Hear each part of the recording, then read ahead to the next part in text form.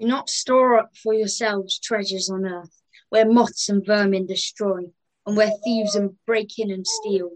But store up for yourselves treasures in heaven, where moths and vermin do not destroy, and where thieves do not break in and steal. For where your treasure is, there your heart will be also. So we've come to the end of kind of our Promises of Jesus series, and we wanted to end the kind of school year off. I'd still tend to think of school academic sort of years with a chance to hear what's kind of God saying to us individually about where our treasures are at the moment. Where do we put our value and time and investment at the moment? Perhaps you remember the lyrics of the song, "Break my heart for what breaks yours." What does this look like for you? So from this short passage in Matthew, I just want to have a think about where our treasure is and what our treasure is. So treasure could be money or physical assets or valuables. We can treasure a person, hobby, memory, sport, a place, or many other things. I think I've got, hopefully I've got the PowerPoint. I think, Les, if you can put that up. I've got a picture of some treasure that you might be very familiar with. So yeah, just the next slide. Thanks, Les. So you might be thinking of treasure as this sort of treasure, sort of buried treasure, stolen treasure, coins and gold and various things. But nowadays, perhaps we would say the things we treasure, as I say, might be our money, or it might be a person, a hobby, a memory, a sport, a place, or many other things. And I think, probably what we'd say is treasure is something that is valuable to you. What is it that you call valuable to you at the moment? Because that is probably your treasure. And also when we think about the heart is symbolic of love and affection. So your fondness or your liking towards someone or something. So when we think about this verse, for where your treasure is, there will your heart be also. What we're kind of saying really is what you consider valuable is what will get your love and attention. So treasure, do we seek after treasure that ultimately fails and dies?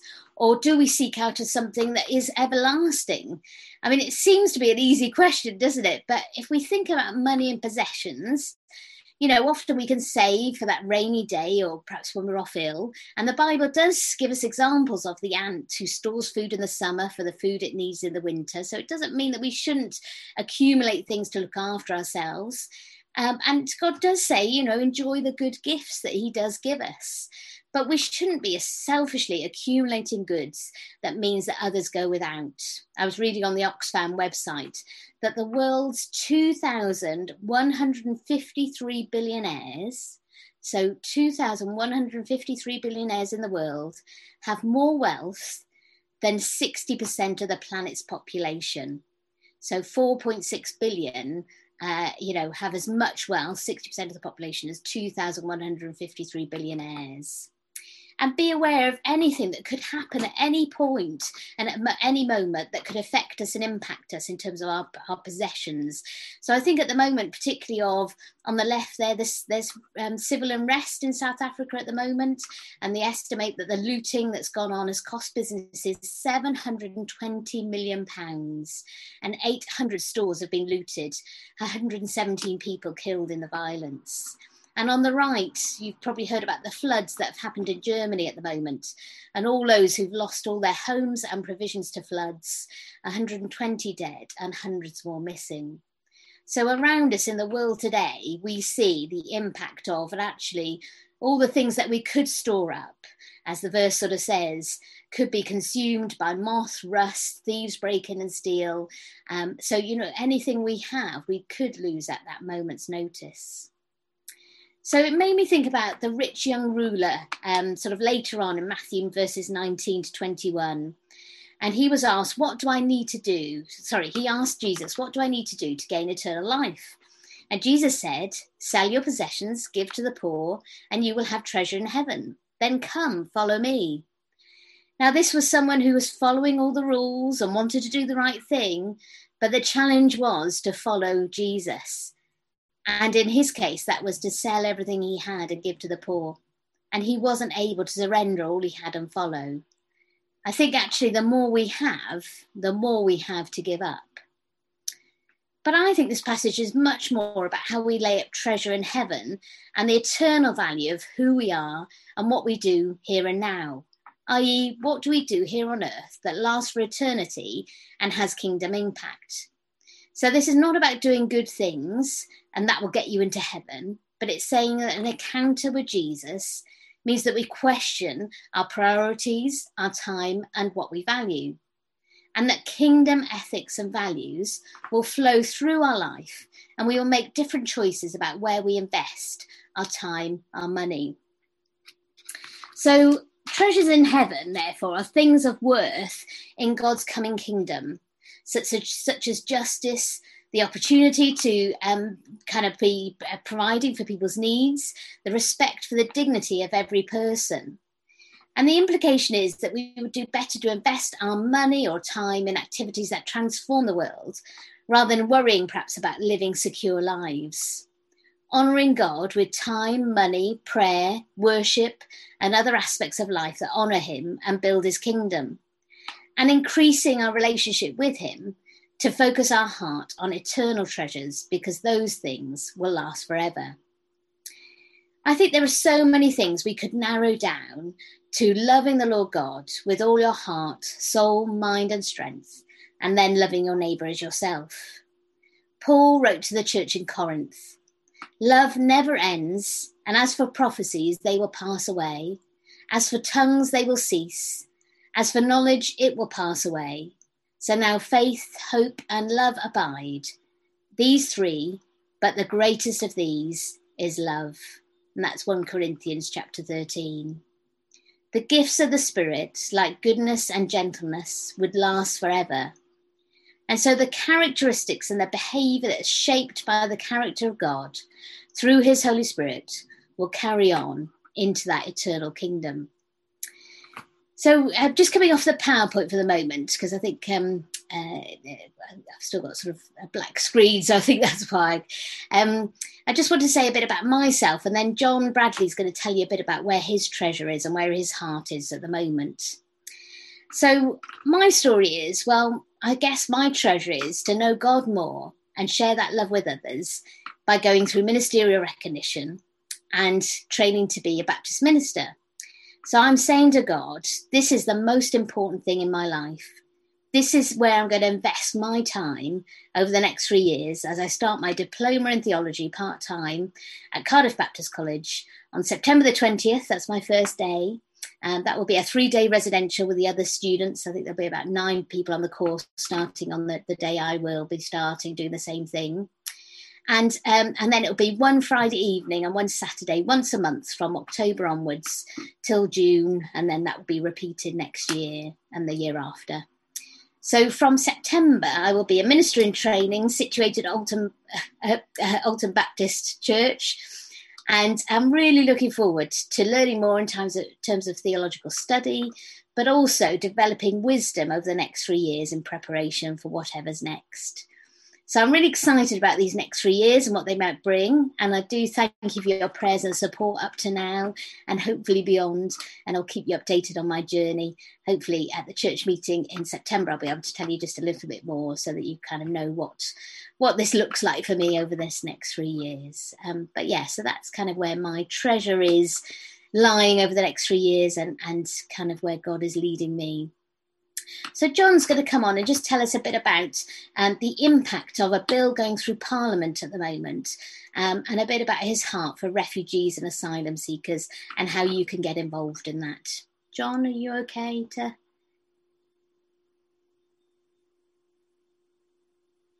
Hello? Yes. Hopefully I'm unmuted now. Yes, you're fine. Yeah. It's one of these things that Bernice will tell you. You don't actually see yourself, so you don't know whether you're on the screen or not. But I'll take it on faith that I am. As far as the heart is concerned, I think the heart that I have for refugees is shared by a number of people at Alton, because over the years we have had quite a few people who have been seeking asylum in this country. And we've actually been with them through all the stresses there are of going through applications and appeals and various other things that have been necessary. And we've got to know them well. And there is absolutely no doubt with any of them how they have really have fled persecution in their home country, and they really should be welcomed here. And I thank everybody who's been involved with that. And many people know that I've been involved in Solihull Welcome as well, where we've met many other hundreds of people who've been seeking asylum in this country.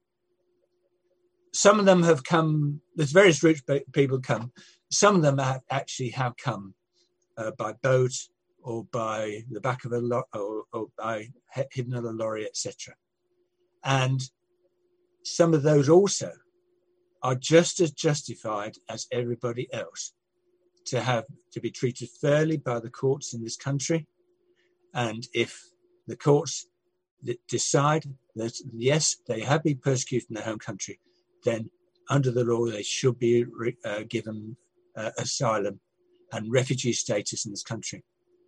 And I'd like to point out it's only when they have exhausted the court system and they're told that we do not believe that you are a genuine asylum seeker by the courts, by a decision, that they become illegal. That's the situation at this moment. All that is likely to change with the government. It's called the Nationality and Borders Bill. And the second reading is tomorrow, so it's happening fairly soon. And that will seek to criminalise people when they come in and try to enter this country. If it's decided that the means of entry is irregular. Now, the government say that is to stop people smuggling and all the corruption that goes with that. However, the bill does not provide any other route for people getting through in the sort of timescale that they need. And people very often need to leave their country very, very quickly. So not a matter of going through processes which take months or so. They need to do things, and they can be fairly desperate. Now, they have never been treated as criminals before, although there has been the hostile environment, which has been very much in the press. What this will do is not only reintroduce a hostile environment, but make it even more hostile than before. One of the things that are talked about is called accommodation centres or reception centres. We have some experience with these before. Very often they are military camps which are unsuitable, decide to be unsuitable for the military. So because the conditions are so bad, it's decided we can't put soldiers there or people of the armed forces. Those are the sort of places which have been used already. And people involved with refugees, including myself, are very concerned that those sort of very unsuitable conditions will be used under this bill. We are certain that really not only should the bill be opposed, but it goes against the United Nations Convention on Refugees, which, would you believe, the government signed a number of years ago. And that our argument is that you have signed this and now you are going against it.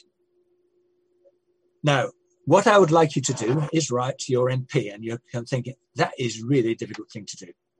However, the good news is the Refugee Council made it simpler, and they have a specimen letter on their website. And I've asked Mark to actually put in chat the link which you can use to get there.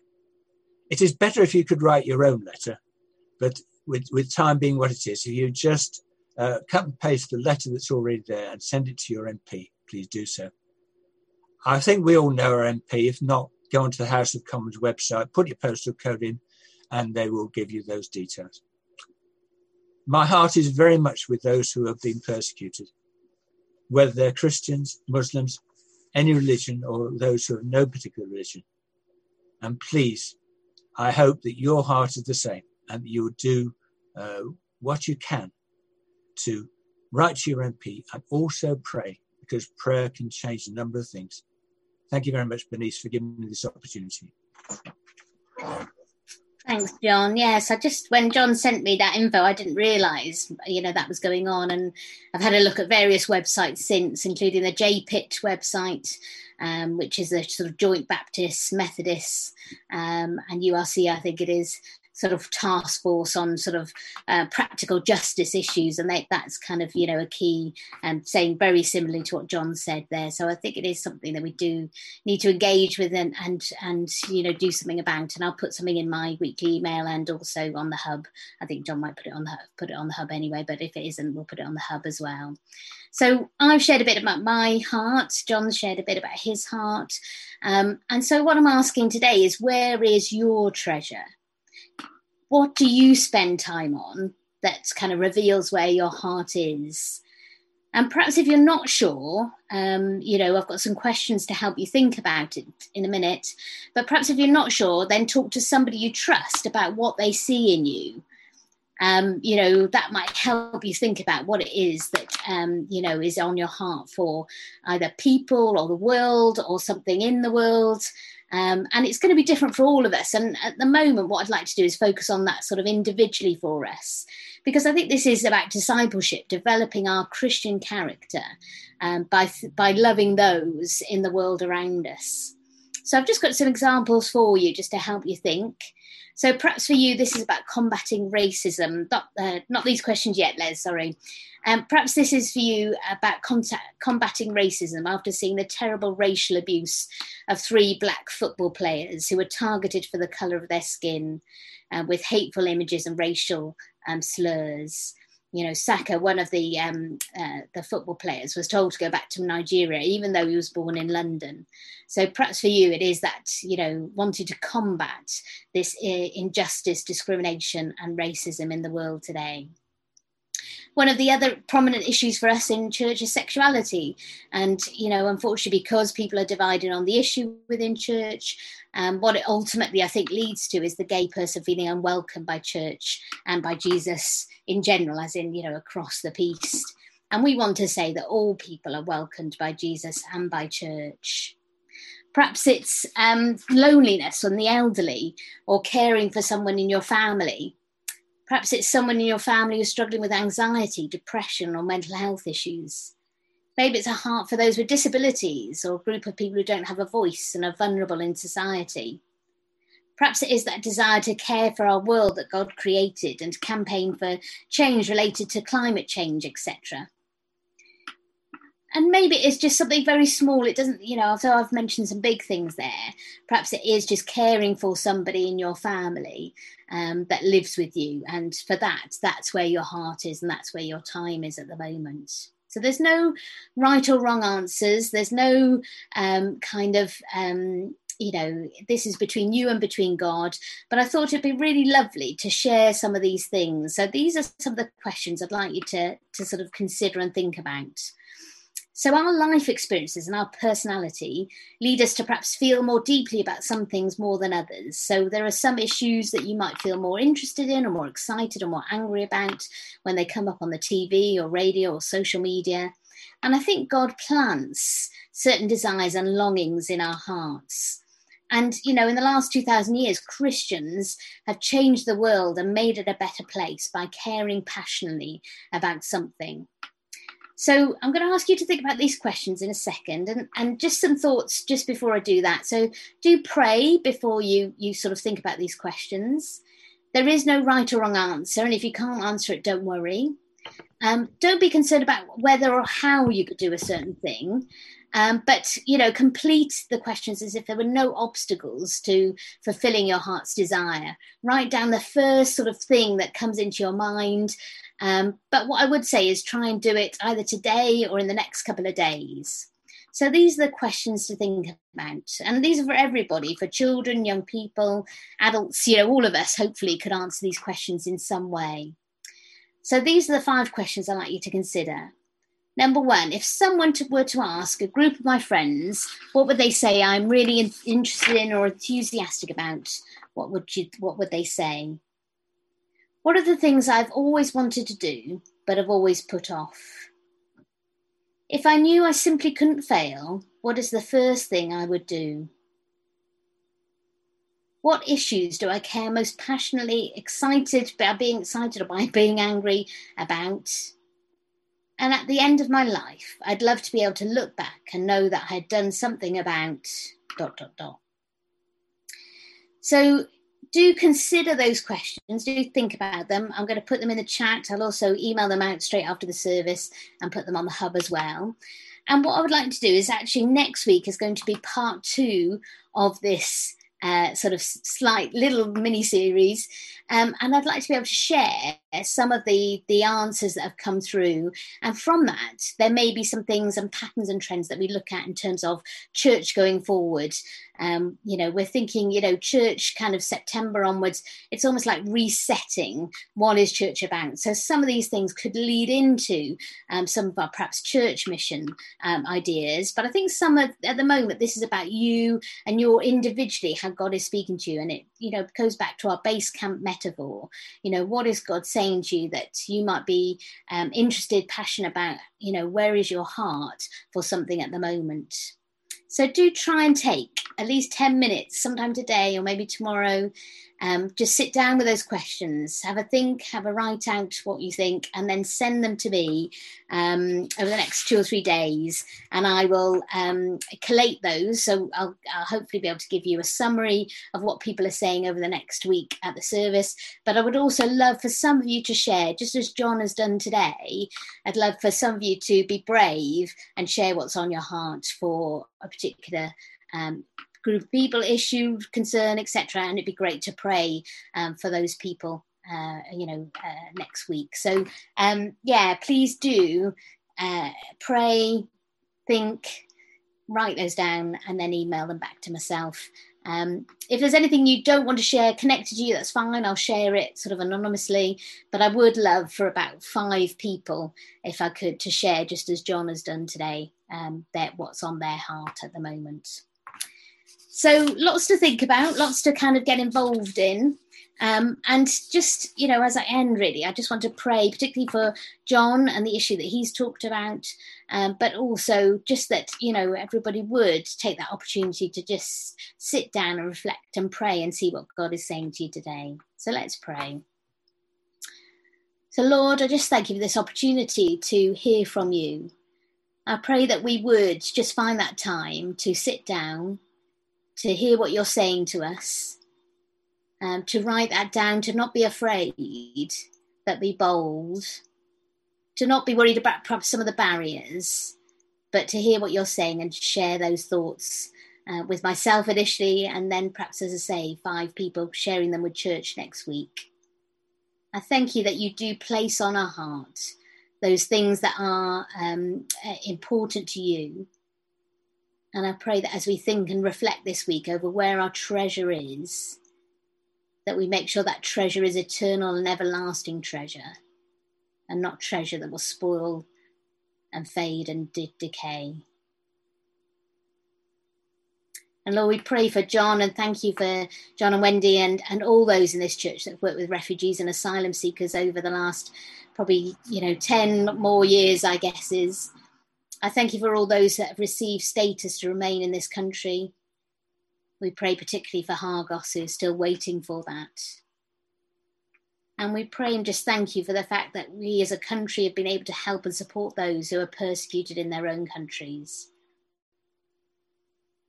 And we pray for just guidance and wisdom for Parliament as this bill is being read tomorrow, and just will make huge changes that will make it very difficult for people to come into this country. And we pray for wisdom and grace and love.